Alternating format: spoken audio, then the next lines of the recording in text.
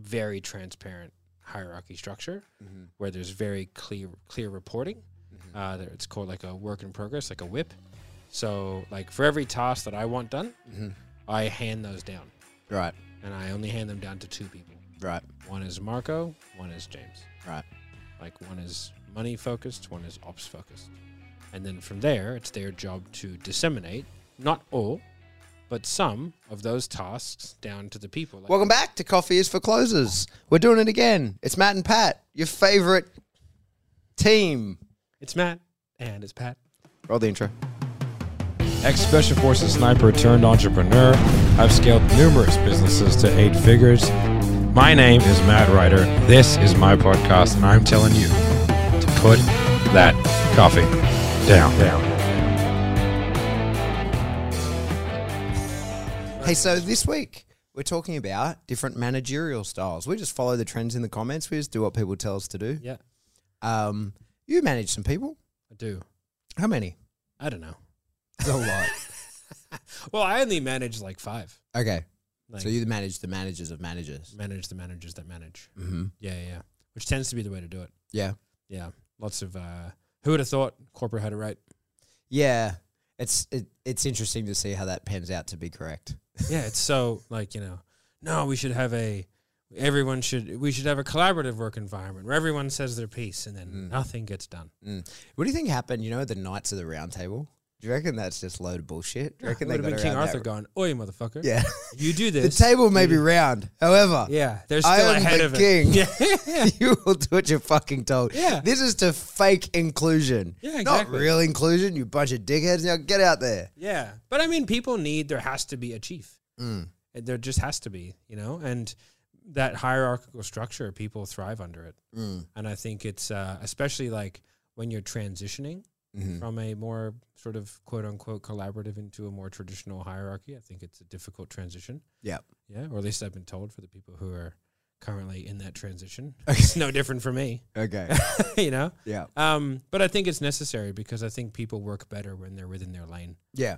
And you've got people who are more creative and you've got people who are more like, sort of day to day or like, like there's not that many people that like that CEO role that is a very particular type of person who can sort of take in all that information and then kind of chomp it up and then spit out what needs to be done. And I think like those people, there's a reason why there's that hierarchy there because like they're good at that. Yeah. That's it.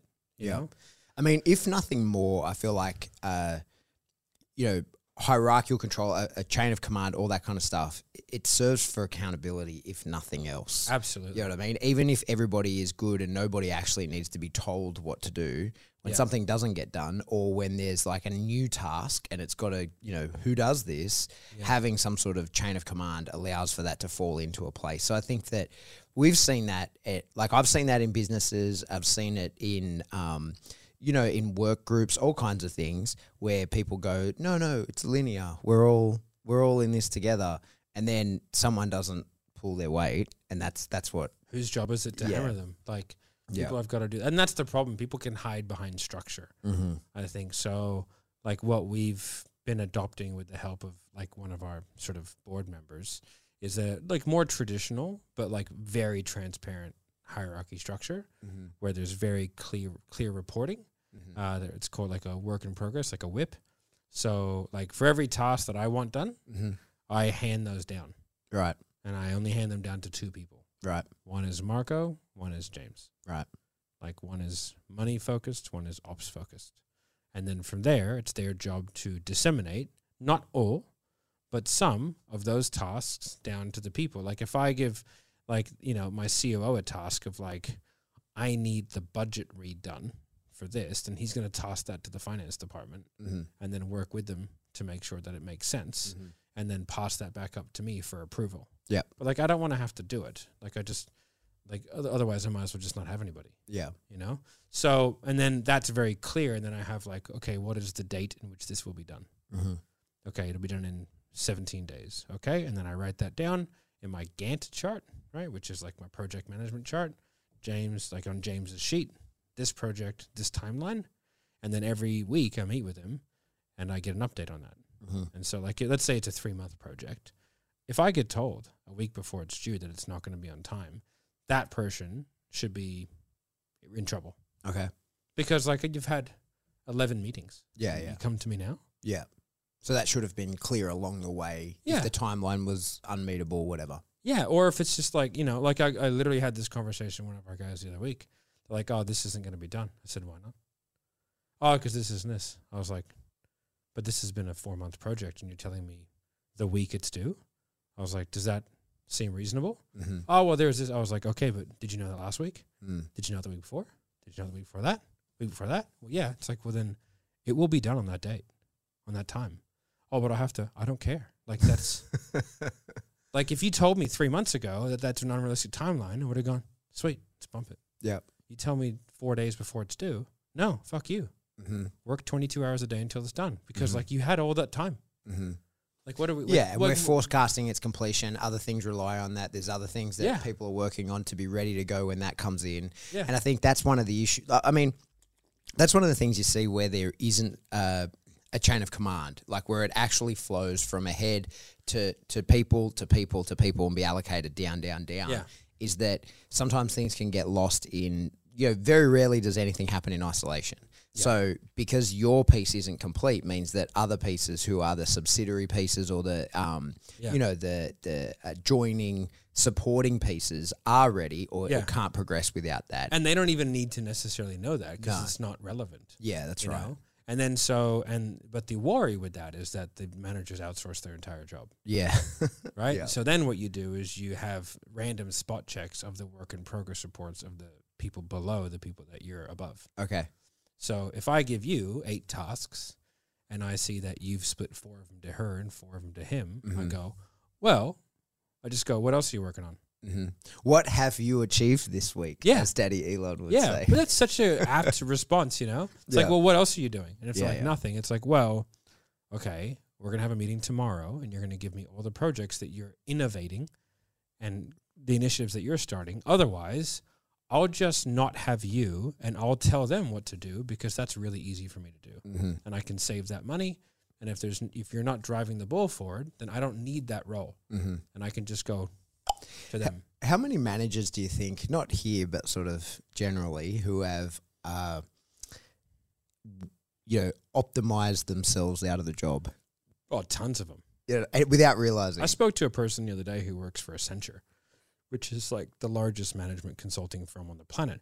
And their finance department, right, for one of because they're like the world's biggest consultancy. They did $89 billion profit last year. Wow. Very, very, very large. I think top 5 largest companies on the planet.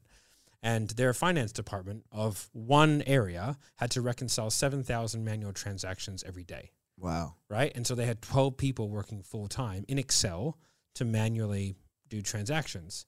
And one kid came in and goes, oh, I can just write a macro for that. Mm-hmm. And he immediately, 12 people were no longer required. Yep. They didn't tell management, right? The manager of the department goes, let's not tell anybody that we've done this. Right? And they just said, okay, so they had every transaction reconciled by 9 a.m. the day of. Yeah, right. It was 1 hour for Excel, just Excel, to run the macros, and it had a 100% accuracy. Because they had that much data. When you have that much data, when you've done something so many times, the rules are set. Within, like Excel starts to just know the rules. So if you have someone who knows what they're doing, they came to him with the project, like, hey, I think I can outsource I think I can macro this. And like within a week, they were like, yep, done. And then and this manager, because it was done so efficiently, now they didn't tell anyone that they were doing it like that. They just thought he was like a wizard of a manager. So they then flew him around all the other departments around the world to do the same. And all he did was go, no, don't tell anybody. But we have a macro that just automates it. But if you tell anyone, everyone loses their job. Except me, because I can just say that I was the one who got it developed. And then I get promoted, and yay, everyone's happy. So everyone just kept their fucking mouth shut. For how long? Oh, they're still going. I mean, like, and this is like probably, I don't know, like it'd be at least 150 staff, full-time staff in departments all around the world who are playing Call of Duty all day but the work's being done. Pretending to be busy. Just pretending, just flat out pretending. Just carrying around a clipboard. Yep. Walking with purpose. Yeah, that's what it is, right? When people say, "How are you?" Oh, swamped at the moment. Can't talk. Got to get back to work. Reconciles. Yeah, reconciliation. Nobody's ever done data entry like I'm doing data entry. No, exactly. So like it's really funny, but I think there's a lot of that goes on. Yeah.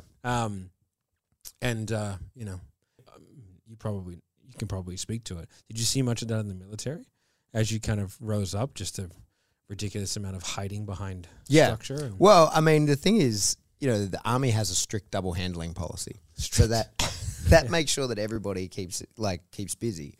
Is that even if somebody else has done the work, you too must do the work, or the work is sometimes done incorrectly, so that it later can be done correctly by others, right?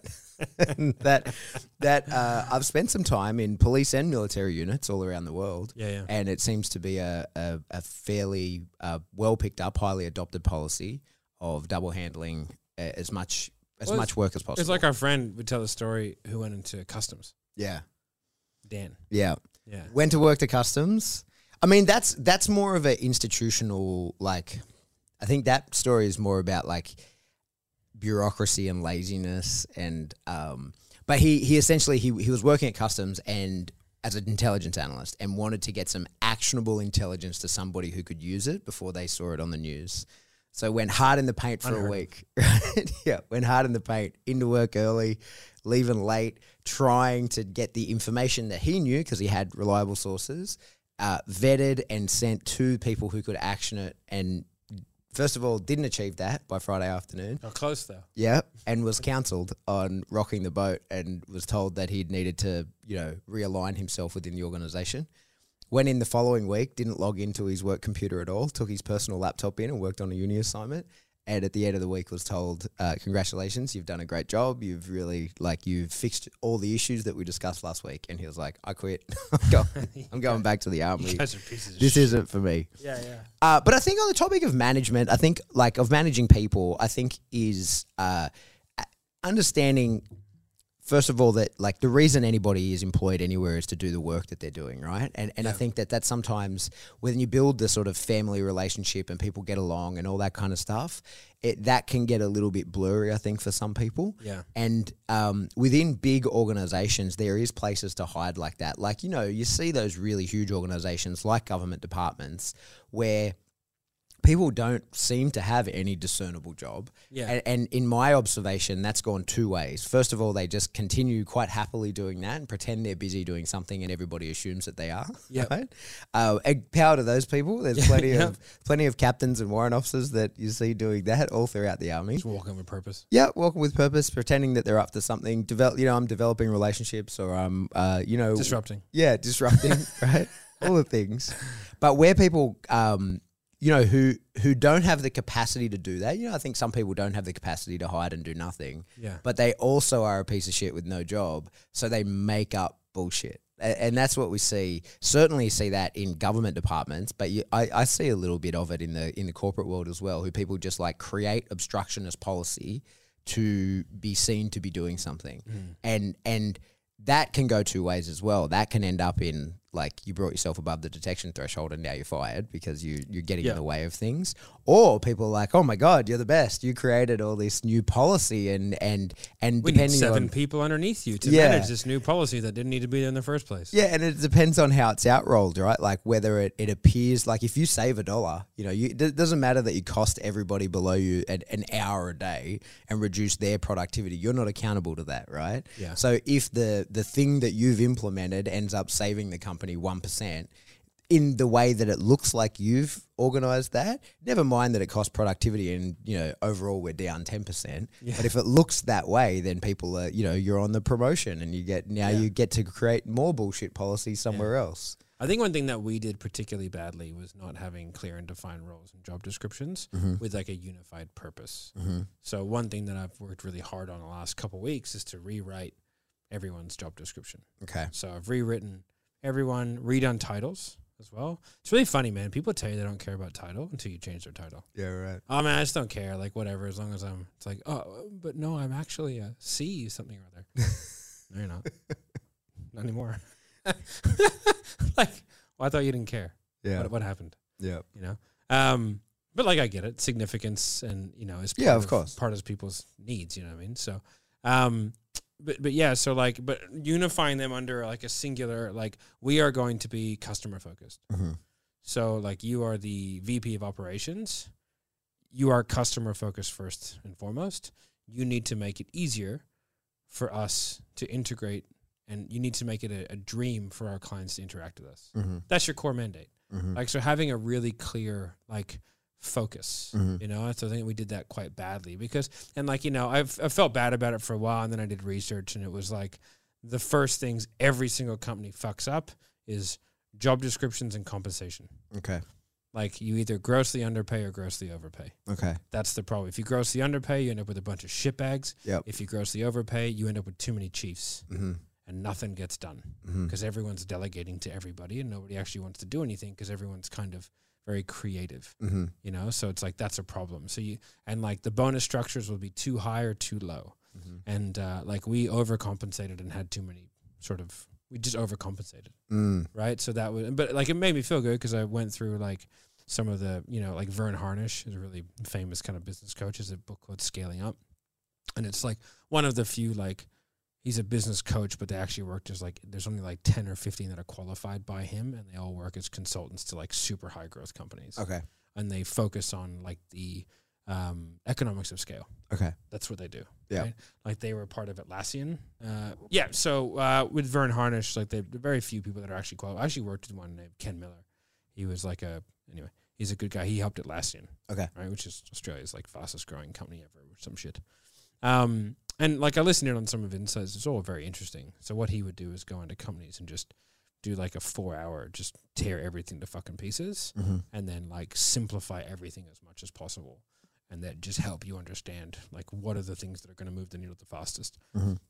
And so after reading his book and watching a few interviews with him and stuff like that, he was like, you will always fuck up compensation.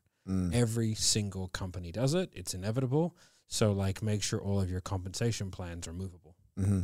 Just have 6 or 12 month horizons on them. With like, this will change. Mm-hmm. We don't know if we've got this right, but this is a good first draft. Mm-hmm. We'll stick to it. Let's see how we go. Yep. You know, and then they've all got to be done. I was being pushed to like do, you know, monthly or quarterly kind of, but like then Kim, who's like on our board, was like, no, everything will be after a financial year. Right. Because that's how you know how much actual money you made. Yeah, yeah. What if you have 3 fantastic quarters and 1 fucking horrendous one? Mm-hmm. And then that negates everything. It's like, well, you broke even, no one gets a bonus. Mm-hmm. You know? So it's pretty interesting. So been reworking all of that, and I think that it seems like the clearer that we create everything and like the more in their lane they get. And it's like, this is your left and right of arc. This is who you report to. This is who reports to you. Go do your thing. That seems to be the best way. Corporate bonus structures have been interesting to me ever since I started like working in this space and talking to people about, you know, not just here, but sort of everywhere when I talk to people about bonus structures. Because like there's a lot of, in dog training is all about paying the dog, right? And building motivation so that they work harder and harder and harder for the same amount of work, for the same amount of pay. Yeah. And, the corporate bonus structure thing, I think one of the biggest risks, what I've seen from people, had a long conversation with a friend of mine about this because he was really pissed off that he didn't get a bonus that he thought was due. And when it sort of come to understand it, it's that the bonus that he was getting was almost always within his grasp. And then it only took one time that he probably technically didn't qualify for the bonus but got it anyway. And then the next time, because it was something outside of his control, right? But then the next time when he really didn't meet the target and didn't get the bonus, instead of that being motivating like you would expect missing a bonus to be, or it should be, to push harder, work harder, go harder next time, it had the opposite effect. It was demotivating. And so like one of the things that I see in those corporate bonus structures is if your bonus is too attainable, it's wrong. Yeah. I think that bonuses really actually need to be less frequent and bigger, so that you really do have to, it's exceptional to get it. And you know, if it's a monthly bonus that people are on, and like to just use basic numbers. If it were, if it's $1 extra they're going to get per month, you're better off and they could get that every month. You're better off making it a $12 bonus and making it like so much harder that they really could only pull it off once a month. Yeah. And that way, sort of the dopamine cycle in the pursuit. So I think like, a lot of people don't really understand dopamine, how it works, and there's more really good info about that getting out to the public through that like Andrew Huberman podcast. I don't know if you ever checked that out, but the way that it's like dopamine is not getting anything. In fact, that satiates dopamine. It's the pursuit of things. So by constantly trying to go after something is what makes you happy. And that's what actually drives you and sort of is motivation, is pursuit, not having. Yeah. You're relying on a whole nother set of brain chemicals when you have something to continue wanting it. That's a whole nother thing. I think I set a really good bonus at the 7th level, not managerial level, but at the sales team level, because they only hit it maybe once every 3 to 4 months. Yeah. When they do, it's big. Yeah. Like it's good. Like it adds a few $1,000s to each person's pocket. Yeah. And it's in proportionality to who earned it. Yeah, right. So there's a bonus pool that they're entitled to, and it's anywhere from 25 to 35,000 amongst the team, and it's in proportionality to who fucking sold the most. Okay. So like, and if one person sold 50% of everything, they'd get half that entire bonus. Yeah, but then does the team need to cooperate to get to that bonus level? Oh yeah. Okay. Like they'll have to. So that drives a bit of cohesion, you think, in that they like it would be impossible for one person to do it all. So you're looking at people then saying like it's a front end cash collected bonus. So they have to cash collect on new sales, not recurring, no nothing. On new sales, a different amount every month. Right. And then only grows. Right. Like it only grows, and it's in direct proportion to what I think we should do to hit the revenue goals. And like they hit it once every 3, maybe 4 months. Yep. Perfect. They ask every month, do we have bonus? Like 1 month they missed it by maybe a few $100. Mm-hmm. I was like, no. Oh, we're so close. I was like, yeah, you were. Mm-hmm. But you didn't hit it. Yeah. Yeah. And so like that's what I mean. Exactly that is like that. The sliding scale in that way, like there has to be a line in the sand, because a variable reinforcement schedule like that is binary. You get it or you do not. Yeah. And so you can't then be like, oh, you guys were so close, here it is. Or, like here's a percentage of, like it's either get it or you don't, to have the effect without that. Like, and the manager's like, oh, we should give them this so close. I was like, no, they didn't hit it. Like, I don't think you understand. Like it's a red light, green light system. Yeah. That's it. There's no yellow light. Like you're either in or you're out. Mm-hmm. And if they hit it by 1 cent, because if what if they only hit it by $100? Yeah. Can I go, well, I don't think we should give them because you only hit it by 100. Yeah, that's not fair. Oh, isn't it? Yeah. Why not? Because that's a two-way street. Yeah, yeah. Hey, best case for me, they miss it by $1. Do you know what I mean? Like in my pocket, that's the best case for me. Yeah, yeah. Like I want them all to get paid and I want them to hit it because I want them to hit those targets. Like that helps me. But they miss it by $1, they miss it by $1. Yeah. Like I'll triple check it if they miss it by $1. Yeah. But like it's what it is. What sort of like who's the best manager you reckon you ever work for? For or have seen? Oh, Griffo. Yeah, I was gonna say the same. Yeah. Yeah. By a country mile. Yeah, without a doubt. Yeah, I worked under him. But even outside Army? Oh yeah. Yeah. Yeah, man. Like that I still use that. His thing. There's 3 things that matter: your job, your career, your family. Yeah. That's it. Like that's a great management style. Mm-hmm. And like the ability to hammer people and not hold a grudge, I think is so important. Like his the best managers like have no problem with conflict. Mm-hmm. And that man has no problem with conflict. Yeah. Whether it's physical, he enjoys it. Yeah. So, but his conflict is fair. Mm-hmm. It's totally like, hey, you've done. It doesn't matter whether he doesn't like you or likes you. You're treated the same. Yeah, which is incredibly important. Mm-hmm. And everything's there and then it's over.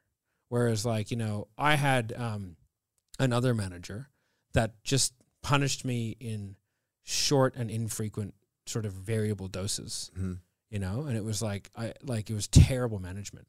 Like when I was in snipers. Like, because one of the Bravos just didn't like me. Like, just hated my guts. So I would get the worst. It'd be like, hey, you guys are over there in the Hilton. You guys are over there. Hey, Maddie, you're underneath the fucking toilet block in the rain. Yeah. I'd be like, hey, motherfucker, like, I get it. You don't like me. Like, can we just put that out there? Like, you just don't like me when you're giving me shit jobs. If you just tell me, hey, man, you're shit jobs until I fucking die. Yeah. I'll be like, yeah, cool, man. Yeah. Like, whatever. It is what it is. Yeah. Bring it on. Yeah. Like, I can stand being in the rain. Mm-hmm. It's not going to kill me. But like it was all those kind of things, and that's ultimately it was. I was like, well, fuck this, I'm out. Yeah. And then they were like, you can't leave. You're fucking doing. I was like, I can do whatever I want. I was like, I don't owe you anything, man. Because like I was like, I don't respect your management style. Yeah. It's bad. Well, I mean, that's one of the things that is what people don't understand about pressure, right? So when that's negative reinforcement. They're trying to get you to change your behavior. But the threat of negative reinforcement is that the behavior changes in a way that you didn't expect and the pressure is still relieved. Yeah. So like negative reinforcement is that I make you uncomfortable, and in the search of the relief of discomfort, you will experiment with behaviors, and when the behavior that I want happens, I will relieve the discomfort. That's how it works. If it doesn't matter what you do, if you just then you'll just figure out a different way to relieve it. Yeah, but that's right. So if you find another way to relieve it, then I'm cooked. And it's like, oh, that's not the outcome that I wanted. And then you can be like, but you can't leave because you're turning off the pressure. It's like, but I am. Yeah. That's that I got out from it. Yeah. So what ended up happening? Like I did everything I was told. I did it all to a decent standard. Didn't complain. Yeah. Did not complain once. They were like, hey, you're doing this. I was like, okay. I was like, okay, I get what's happening. The only satisfaction that you want from this is for me to be a bitch about it, and that's the one thing that's never going to happen. Yeah. So, like, I'll just keep copying it. And then from there, I just hit a point where I had 5 months leave saved up, and I had to give 6 months notice. And I said, hey, guys, if you don't stop this, I'm going to discharge. Like, I'm sick of it. And I'd caught them doing some things, like which I've told you about in the past. Yeah, I was like, if this doesn't get fixed and I don't see appropriate punishment, like, I'm out. And they went, no, we don't think it's appropriate. I was like, then here is the discharge paperwork, pre-filled out. I have 5 months leave. I'm out of here in 30 days. And they were like, oh, you can't do it. I was like, I can and I will. Goodbye. That's happened. Yeah. It is decided. Yeah, it is decided. Goodbye. Yeah. Sign this paperwork. You have to. Yeah. So, yeah, that was, that's the way that it ended, which is unfortunate. But, like, that is just, that was the poorest of management I've ever seen. I feel like when people make someone shit jobs in like in a management style and not address it directly with them, it's a disgusting form of cowardice. Like I've always thought that back when we first got in, or when I first got in, the company we were in was, if there was a weekend guard, I had it. Yeah, yeah. And I went to the CSM and I was like, hey, I can't help but notice that I keep getting the weekend guards. And like, what is it? Why is that happening, and what can I change? Because clearly I'm in the shit and I don't understand why. The answer was like, oh, nah, mate. Nah, that's not it. Like, it's just a shit sandwich and someone has to eat it. And I'm like, but it can't always be me. I was like, yeah, but I feel like I'm eating a lot of shit sandwiches. And like, I get it. If it were just a random weekend guard, like I get it. But this is the 4th time in a row that there's been one available and I'm doing it. So what is it? And it was like, no, it's nothing, mate. It's nothing. And I was like, you're a fucking coward. Like, you won't even have this conversation with me. Yeah, which is crazy. Yeah. Because, like, you're supposed to kill people for a living. Yeah. But that's a different form of courage. You know what I mean? Like, it really is. Some people, like, I don't get me wrong, I hate those uncomfortable conversations. Like, I don't enjoy them. I'll have it, but I don't enjoy it in the fucking slightest. No. Not at all. And I don't think anyone really does, but, like... there's people that love that shit. Some there's people that lean into that. Yeah. But, like, it's funny because... those styles, they ruin good people. Yeah. And like you can't manage people like long term that way, because you just end up with a bunch of fuckbags at the top. Mm-hmm. We were at that reunion the other day, and one of the boys, I can't remember his name, but I was talking to him, and they're all everyone's a fucking sergeant now, right? Yeah. And so I'm like, hey, so how's work? And they go, fucking diggers, man. And I'm like, yeah, like I get it. I go. They're like, oh, back when we were this and we were that. I was like, have you ever? Like, and I could be wrong. And I said to him, I go, have you ever stopped to think that we were probably the exact same, but you just looking back on what we did with rose-colored glasses, and realistically, we're probably like different versions, but very similar to the people that you're now managing in terms of difficulty and all that kind of stuff. And he kind of looked and he went, nah. I was like, and there it is. Yeah. Like that is it. Yeah. And then it's like, the CSMs above them were like, oh, well, I was a fucking sergeant, and then so you give the sergeants a shit sandwich, and then it's just an ever-flowing shit of downhill, because there's a lack of people going like, Like, now that I manage a lot of people, I look back and go, fuck, man, like, I owe some of those dudes apologies. Yeah. Not, like, for some of the instances that I've said, because, like, my last 6 months or 12 months, like, I was relatively low maintenance. Yeah. It's just, I'll do as I'm told, whatever. But, like, when I was off teams and stuff like that, when I was being done by Jace, Like I was a fucking nightmare to manage. Yeah. Like, and because I can talk and I'm not afraid to kind of dish it out, and I'm probably a little bit wittier than some of those guys, they just didn't know how to handle me. Yeah. And what they should have done, they should have pulled me aside and been like, you know, you can say these things, but if you do it in front of anyone, I'll hammer you. Mm-hmm. You know, like, but anyway, but I was the problem. Yeah, like, for sure. But I remember I saw one of those dudes that treated me like shit at a party, like maybe like a year later after I got out. He was like, "Oh, hey man," and I was like, "Hey dude, this isn't a thing." I was like, "You don't have any authority over me anymore. I don't give a fuck about who you are. And if you're on fire, I wouldn't piss on you." I told him flat out. And I go, "So we're not doing this." Yeah. Like that. And I remember I went, like, one of the first longboat lunches that I went to, one of the officers was like telling me to do something. I was like, are you telling me to do something? I was like, do you think you still have authority? Yeah. I was like, that was just because you had things on your shoulders that I didn't have, but I don't have any of those things anymore. So yeah. Actually, I'm your boss. Yeah, like I'm a you go get me a beer, bitch. Like now it's just biggest person wins. Yeah. You know? like you're little, I'm big. Yeah. It is what it is. So it's super interesting how some of that stuff carries over. But it took me, like, I was super bitter about some of that stuff for a long time. Yeah. But I look back on it and I go, yeah, I was probably quite difficult to manage. Yeah. And I probably owe some of those dudes. If I ever see them again, I'll 100% go, hey man, like, full respect. I was difficult to manage, and yeah. I appreciate your patience. Well, I've said it for a long time, man. I think that the Army takes a lot of credit for training leaders when in fact it actually attracts them. So like I've done a bunch of leadership courses in the Army and they were all a fucking joke. And I personally, like, I hope we don't sell any leadership coaching because I think that it's all a load of bullshit. I think that if you're a really good leader, you can become a better one.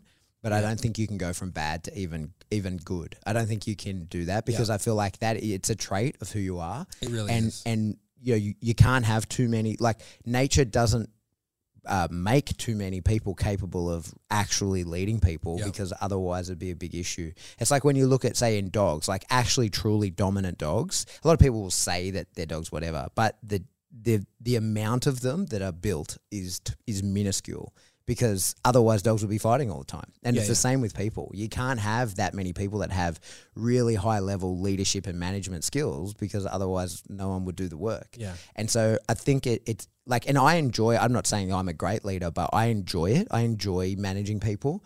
I enjoy finding out what motivates people and moving them towards that, but we're keeping them like task focused, right? Yeah. Like headed towards a particular thing.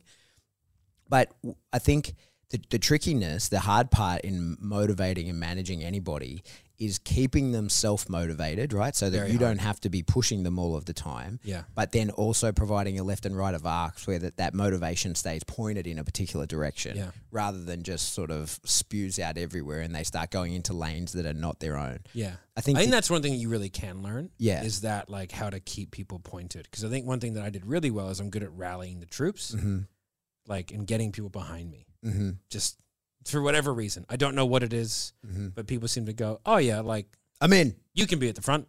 Yeah. Like, thanks, man.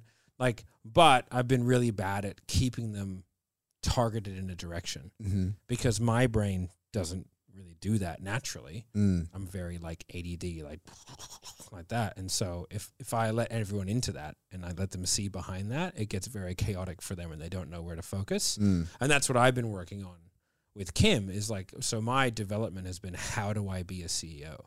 Because being a leader is quite natural for me, but being a manager is not. Okay. So I've got to figure out, like, I'm figuring out, like, I'm good at leading and just kind of like, everyone get behind me and we'll go do it. But that's leading from the front. And leading from the back is really different. And so I've got to learn how to lead from the back because, like, I can just go and fucking kick doors in all day. Like, that's fun. I enjoy doing that. And, like, if you look at how, like, say, Ryan Serhant leads, that dude leads from the front forever.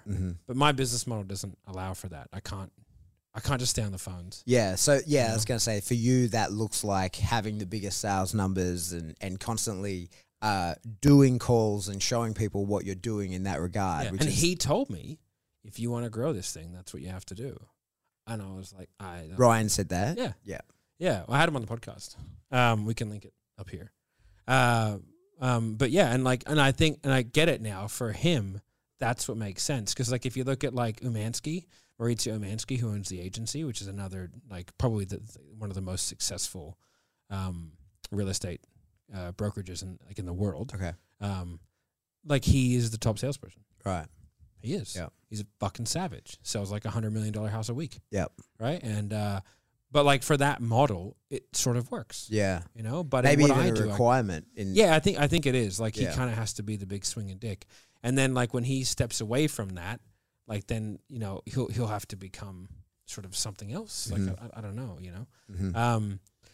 But yeah, so Ryan was very adamant about that. But like I can't stay on the phone selling $20,000 programs. Like it doesn't make sense. There's not enough commission in it. Yeah, it's not the right use of your time. Yeah. And that's what I think in real estate it is though, right? Because if you're huge. You're pulling the big deals, you're the front man deals, it needs to be you that's there doing it, shaking hands, getting the photo, and then it's worthwhile because we're talking millions of dollars in commission per sale. Yeah, and Ryan will close the building and then he'll have his agents close the apartments. Right. But he's got to close the building, which is what I do essentially. I close the accounts and then we put reps in to do that. But like there's not like a value that I could put on that immediately. It's like, I take 20 grand off him as a joining fee or something. Yeah, you know what I mean? sense. It's like, it's like, what am I going to, you know, kind of post about? That's super interesting. So you are doing the exact same thing as him, really. You're acquiring the client at the big picture and bringing them into the company. Only normally there's a big sale there, and for us it's just you're in and away. Yeah, and then it all has to go, you know. So there's not like a thing that I can point to and go, well, look what I did, you know. So I kind of have to play it differently. I have to do similar but play differently because like you know, for example, like he's and, you know, maybe I should be closing $300,000 or $400,000 consulting deals, like, but like I'm not right now. I have done, but you know, he's closing the biggest apartments, like so he'll take the penthouse, and then everyone else sells the other stuff, you know. So that's kind of how he operates, and he's fucking very good at it, and that's what Umansky does as well. But yeah, it's a little bit of a different model. Similar but different. Yeah. Just not as lucrative, to be honest. I mean, they're way richer than I am. So. Yeah. You know what's interesting as well, I think, from leadership terms is accountability for the people that work under you and how much people take in that regards. Yeah. And I don't know that there's a right and wrong about that. I think that, you know, like if you were checking everybody that worked for you's work, then what's the point in having them? You know what I mean? Like at some point they have to be able to do those things and make mistakes of their own. So we're using WIPs, which is a work in progress report. So essentially the way that it works is I have a Gantt chart, which is a type of project management, right? I don't ask what it stands for. I don't fucking know, right? But essentially like you have project, like, and then you have like build date, launch date, right? So it's like, this is when it's starting to be built. This is when it launched. This is when it's finalized, right? So you have those 3 dates and you just sit there and you go, okay, cool. Where are we at? Where are we at? Where are we at? Are we on track, off track? And then from there, like I have the project heading, but then they should have their own that has the project heading and all the subtasks. I don't care about the subtasks. I just care about the heading and where we're at with it. So I have all theirs, and I have my own projects as well that I'm working on. And then so every single week, as of like honestly this week, I get together with them and I say, these are the projects. Where are you at with them? Okay, those are what I've given you. What are you working on yourself? And then I'll put those projects into there. And then I might add a project as long as other ones are being ticked off. Like I did it with Marco this morning. Some of his stuff was due in fucking February. He'd finished it. Yeah, right. You know? He's like, yeah, done. You know, like everything was like, he knew everything. He had all the progress reports. He had done everything I asked. And then he had updates on everything that I needed. And then he told me what he was doing outside of that. And then I said, like, okay, cool. Show me Anthony's WIPs to you. Yeah. Right? This is a spot check. I won't ask that every time, but I'll go show me. And it's like, sweet. This is what Anthony's doing. This is what he's working on. This is a summary. This is what I've got him doing. Perfect. Because it shouldn't be a 1-for-1 of what I've asked him to do. Because if that's the case, then I don't need to ask Marco to do it. Yeah. I could just ask Anthony to do it. You know, but say you have a sales rep that makes a mistake, right? And does something they shouldn't do. They report to Anthony. Anthony reports to Marco. Marco reports to you. That's pretty much the sort of progression. So if they make a mistake, the individual sales rep, at what point do you then, like, where does the responsibility for that mistake finish, do you think? Yeah, that's difficult. I think it would... That is what I mean, that's really difficult. I think it would depend on what the mistake was.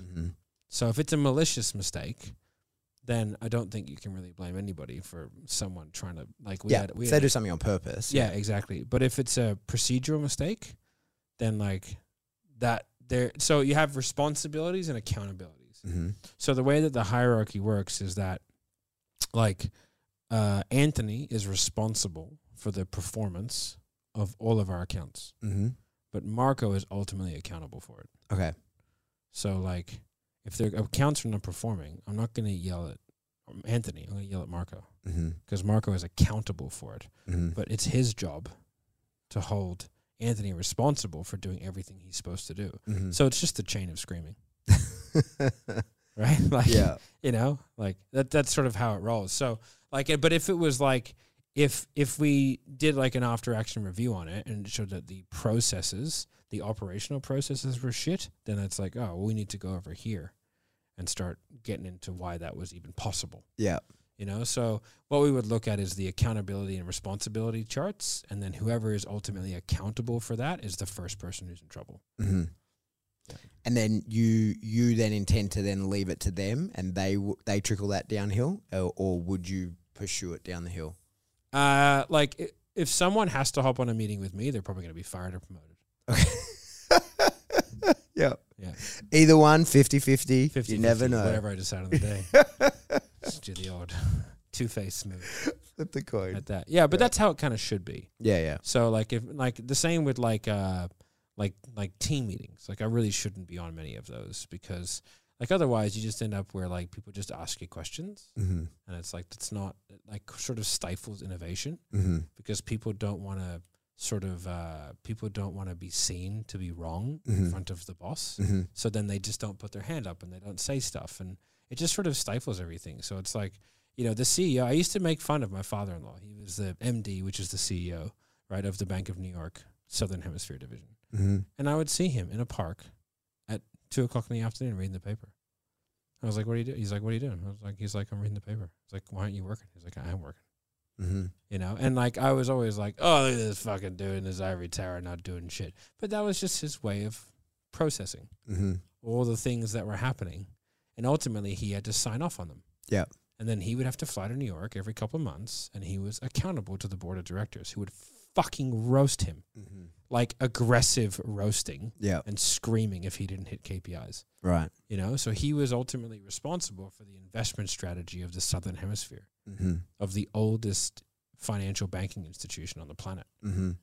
So it's that's a pretty significant weight, and so everything that he signs has to be seriously considered. Yeah. And I was talking to him about it recently, and I was like, it's people are liking me less. And he was like, welcome to the job, buddy. Yeah. And I was like, he was like, man, unfortunately, dude, it's just when you're the one who has to make the ultimate decision, you're ultimately accountable, because I'm ultimately accountable, right? In my job description, I am accountable for the revenue, the profit, and the hitting of all projects. That's it. Yeah. I have 3 things, but it's everything. Yeah. So and the way that I've laid it out is I am the boss, and then the board has an opportunity to tear me to pieces. Okay. And the board is here. It's James, Marco, and Kim, right? So it's but day to day, I tell James what to do. I'm his boss. There's no fucking collaboration. There's no business partnership here. I am the boss, right?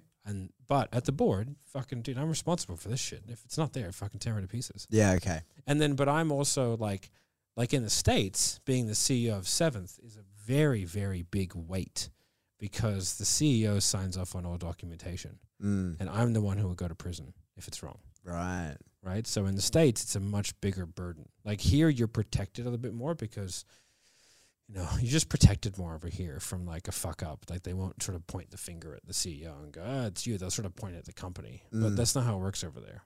So when we finalized and we changed over to the new corporate system that we have over there, being a C Corp and all that kind of stuff, I said, all right, guys, everything. If you fuck up, I'm going to rail you. Because if you fuck up when it comes to finance or tax or compliance, that's my head, and I will destroy you. And so we're not going to be friends here. We're going to do the work. But if you screw up, you're in serious trouble. Yeah, right. So you're ultimately liable, not just accountable, liable, but liable. Yeah. Yeah, that's interesting. And for like a high growth company that will 100% be audited. Yeah. At some stage, because the moment you get on those sort of high growth chart things, it's like, oh, well, the IRS just goes, I wonder what the 5,000 companies we're going to audit this year is. Yeah. Thank you, Inc. 5,000. Looks like we've got our trick. You know? Yeah. They just hired 87,000 new auditors. Yeah, I saw that. Right? Yeah. Right? So, like, we'll definitely get audited. And so it's my responsibility because we don't have a CFO. So I sign off on all that too. Right. So, like, it's just a different structure, which is, like, brought on new weight, I suppose, and sort of has been, like, the lead-in for a new management style, which is far more like, no. This is not a game. Yeah. We're not friends. We have to get this stuff done. Yeah. Because now there's serious money involved, lots of people, and, like, liabilities that I have no interest in being. Mm-hmm. So let me play devil's advocate to your Gantt thing. Do you think that it potentially, like, giving such rigid left and right of arc, what are the risks that you then close people in and sort of stifle innovation a little bit? It's part of the job description to innovate. Okay, right. So it's written into their job role. Right. So you need to be able to come to me. So every 2 weeks, so this is my new management structure, every 2 weeks there's a creative strategy session. Okay. So where, like, each department head will have an opportunity to present innovative strategies that they want to introduce. Mm-hmm. Then from there, I'll take them all on board. I'll get rid of, like, fucking 92% of them. Mm-hmm. The ones that I think have legs, I'll say create a project plan. They have to create a project plan and then send it back to me for approval. Okay, cool. So in order to avoid stifling innovation, it's part of their job and it's something that they then have to allocate time and resources to each week. Yeah. And you're okay with that, knowing that much of it will be fruitless. That when you force innovation, sometimes you're going to get some awesome ideas, but then other times you're just going to get, like, we should write notes on bricks and throw them through windows. Yeah, it's like, all right, mate. You know what I mean? Like, I did something, I came up with an idea. Yeah. So we just have, and if they haven't got anything or whatever, it's like just hearing all the other ones, because Marco will have 40 of them. Yeah. So it's just the way that he works, so that will help. And then the other thing that I'm brought in is a weekly airing of the grievances. Mm-hmm. So, which is designed to elicit conflict, mm-hmm. but in a more positive tone. Mm-hmm. So I'll run it.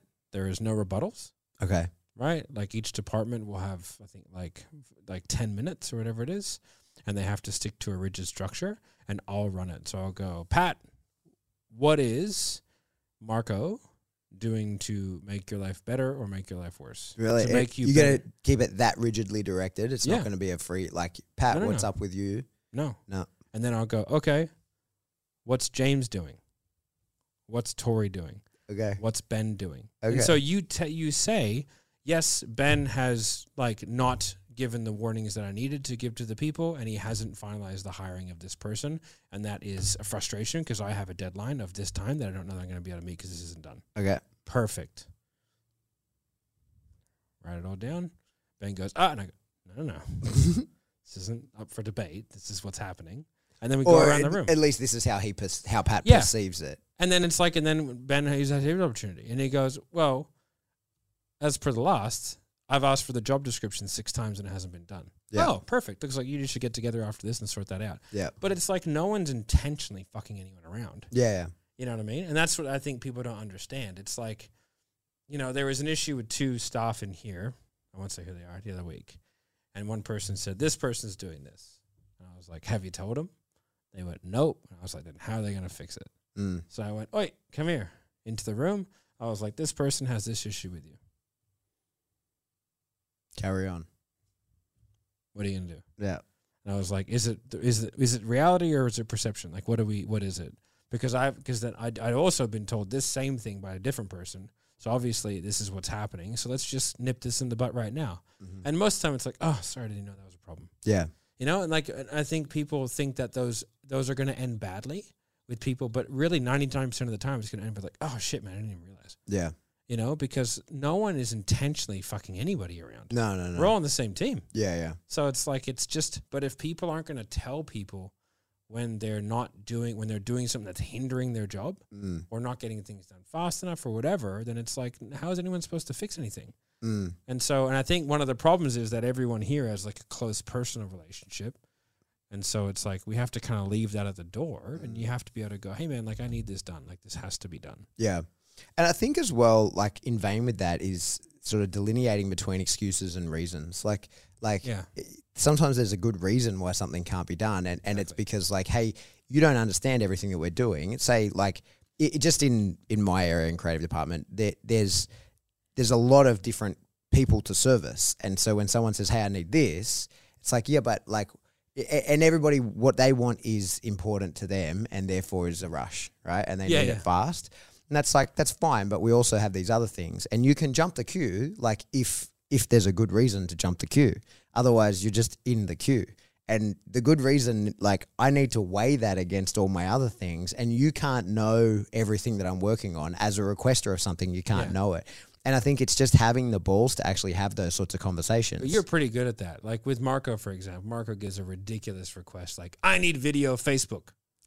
You know, you're like motherfucker, like that makes no sense. Yeah. And you go, that makes no sense. Yeah. Like that. But everyone goes, okay.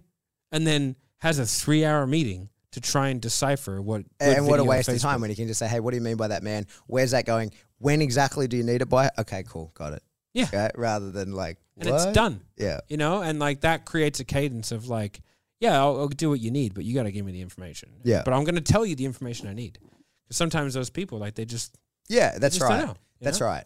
I think you sort of hit the nail on the head a little bit when you say that, like, nobody is ever, I think, I mean, of course there's dickheads in workplaces, right? But there's very, very rarely, if ever, are people intentionally working at cross purposes. Yeah. It's usually just because like everybody in their individual section, people are highly motivated, they want to be successful and they are accountable to what they're accountable to. And if you're a supporting asset of that, they bring you under their basket of accountability. It's like, yes, but I'm the supporting asset to many other things. Yeah, and the same people are asking the same things. And so I need you to be honest. When do you need this by? Yeah. That's the big one. Yeah. Like, when actually do you need this? Because we'll have it ready. Yeah. But if you say you need it for Tuesday and I find out you didn't need it until the following week, that's why. You go to the back of the line. Yeah. Why are you fucking me around on purpose? Yeah. So I think that's the key. And so what I'm trying to do is develop a culture of like, just speak your mind. Mm-hmm. And like, you have to be respectful. Of course. Like, obviously you've got, you know, subordinates and superiors and all that kind of stuff. And you've got to go, like if I give someone 25 projects, they should go to me, okay, but which ones do you want me to stop doing? Yeah. Because like I can't, or will you approve overtime? Yeah. You know, it's like, well, I really need these done. Okay, well, it's going to take me an extra 2 hours a day for the next 2 weeks. Yeah. Like, I'm willing to do it, but I need overtime. And I go, okay, I approve overtime. Mm-hmm. You know, or be like, well, okay, I don't actually need those ones. Mm-hmm. Like, I had someone come to me, a contractor come to me recently and want a bigger rate for full time. And they said, if you want me full time, this is the rate. I said, then I don't want you full time. How'd that go? Well, they were very surprised. And I was like, well, if that's the rate, like, I don't want you full time. If you're having trouble with the load of projects that you require, I'll take these 3 projects off you. Mm-hmm. And I was like, oh, no, I didn't do it. You know, I was just like, well, no, I don't want to pay that much for that work. Like, I have other resources available to me. I will just keep paying you the same, take those projects away, and we should have a problem. Mm-hmm. But that's not what they want. Yeah. It's like, oh, well, do you just want more money? I don't understand. You know? So, like, and it's fine, but, like, I don't want that. Yeah. You know? And I won't overpay. Yeah. I don't have anything that I think is particularly pressing, you know, that would require me to pay what I would consider double market rate for something. So it's like, well, like, why do it? Mm. And I think people are surprised when you go, well, no, I just won't do that. Yep. But I thought. I thought I had you by the balls, so I'm curious. What am I holding here? Yeah. They're your own balls. Yeah. Enjoy. Enjoy. So that's interesting. It's interesting, but I think, you know, in my progression as CEO sort of things, I'm getting better and better at that. Of just looking at things more analytically, going, okay. Here's, before we wrap it up, here's something that sort of I think about. If Matt today can have a conversation with Matt 2 years ago, and it's you got 30 seconds. You're a time traveler. Yeah. There's a small interdiction in time where you get to observe yourself at the end of 2021. That would have been good advice. Yeah, that would have been good advice. Yeah. No, I would say it would be like for me, it would be something that I can actively do because like you know. So the only thing that I should have actively done much sooner was focused on my own. like sort of done what Marco did. I think one thing that Marco did very well was he organized himself very well, because it's impossible to manage people well if you yourself are not organized. Totally. Fuck yeah. And I have, like, my brain has a good capacity to manage many things at once, right? However, that is a very difficult thing to work under, because if I can do it, why can't you? And, like, you know, I can throw a ball really well, but, like, you know, Mooney can outrow me. And he can outrun me, and he can certainly fucking outpack march me. But, like, my ability to kind of have everything up here all at once is really good. But that comes from the fact that I couldn't fucking read as a kid. I had learning disabilities, and I just learned to keep everything up here. But now there's so many things to keep that I can't do it well enough. So now I have to embrace structure, whereas that's like the opposite of who I am. And had I have done that earlier, these businesses would all be double. Right. Yeah. Okay. So it's sort of embracing in a structure and I need to figure out, I don't need, like, everyone uses ClickUp. I'm never logging into ClickUp. Okay. Like, I fucking hate it. I don't want to touch it. I understand it's very useful. Yep. Right? However, for me, Excel works better. Okay. So they're like, oh, what we'll do is we'll get this and put in ClickUp. I was like, no, I don't need to be in ClickUp. That's not the realm in which I need to know the projects that these people are doing. And I don't even need to know the subtasks of what they're doing. And I don't need to be updated in real time. I'll have a meeting with them every week. It'll be 20 minutes and they'll tell me where they're at. And that's all I need to know. Yeah. You know, so like it's a structure that I can do, which is very clear to me. It's very visual. I bought a project management Excel sheet off Etsy. Right? How much you pay for that? $5. Killing it's fucking fantastic. Yeah. Best thing I've ever seen. It shits on everything I've ever used. It's right? $5. Dude, same as like the financial dashboard that I bought off Etsy. Yeah. Fucking phenomenal. Really? Basically takes everything for your P&L. So I have the bookkeeper every month update all the numbers from it, and then it just spits out fucking data. Yeah. And dashboards, all visual. And I'm like, oh, look, this and this and this, all the numbers that I require. Yeah. And it's amazing. And it costs $5.49. There you go. Yeah. And I was like, man, I've been like trying to figure some of this shit out for years. Been paid $1,000 a month and all kinds of software. Mate, and Excel shits all over it. And then people are like, oh, we'll do it in Google Sheets. And it's like, no, it's got to be Excel. Like there is a significant difference between the two. Really? The macros are so much better. Yeah, right. And so, yeah, I think it's just like now I feel like I know everything that's happening at the moment. Like I know all the structures, all the people. Cool. I know what everyone's working on. And I know like finances back to front. I know everything that I should know. And I feel like right now it's in a very consumable way for me to digest it and then be able to like think about it. Cause like my job shouldn't be like, I should be at 2:00 reading the paper. Cause like that's where I kind of digest everything. Yeah. You know, and like I have to sit on it. I have to ingest a lot of information. And so if I make bad decisions based off the information that I'm getting and I don't have a chance to actually think about it, you know, like Jordan Peterson, think about it. You know, like when Jordan Peterson says like, I thought about something deeply, you can just picture that guy like this. Like thinking about it deeply, right? Like for 3 days. Thinking of all the different variables, like fucking, like, you know, Doctor Strange and the. Do you know his superpower in interviews is to think during interviews and endure that uncomfortable silence, especially live interviews when people are asking stuff and you see him just like, and you see people like, no, we can't have dead space. And they're like, say something. We can't have dead space. Yeah, and he's actually weighing it up. And then like even changes his mind as the words are coming out of his mouth. Yeah, I haven't thought of it that way. Yeah. Yeah, so it's really interesting. But that's, I think like that ability to do that is really, it's important. It's difficult too. Yeah. Because like you just kind of want to solve stuff. Sometimes you need to like, you need to think about it. Yeah. You know? And I think like not in the sales, people are like, I need to go in and think about it. It's like, you're not going to fucking think about it. You're never going to think about this another second in your life. No. Like, you're fat. You need to lose weight. What else you got to think about? You know, like, you fucking sort it out. Think about how delicious food is. Yeah, exactly. That's all you got to think about. Yeah. So I think, like, it's like that Telstra thing, man. Like, I make 8 decisions a year, but they're all really important. Yeah. And it's like, that's an interesting way to go about life. Yeah. I can't imagine Elon Musk. I can't. Daddy Elon. I can imagine what Daddy Elon. Well, we said last week that he wasn't going to sack anyone, and he did it. He did it. He sacked him. Fuck them.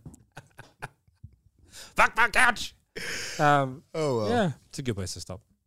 That's it. for another episode. Coffee is for closers. This is us. If you like this stuff, give us a comment, hit the like button, all that. If you're listening old school in the car, good for you. Well done. Well done. Let us know what type of car you have in the YouTube comments when you go over there. Log back in. It's the only one we can monetize. All right, goodbye. Put that coffee down.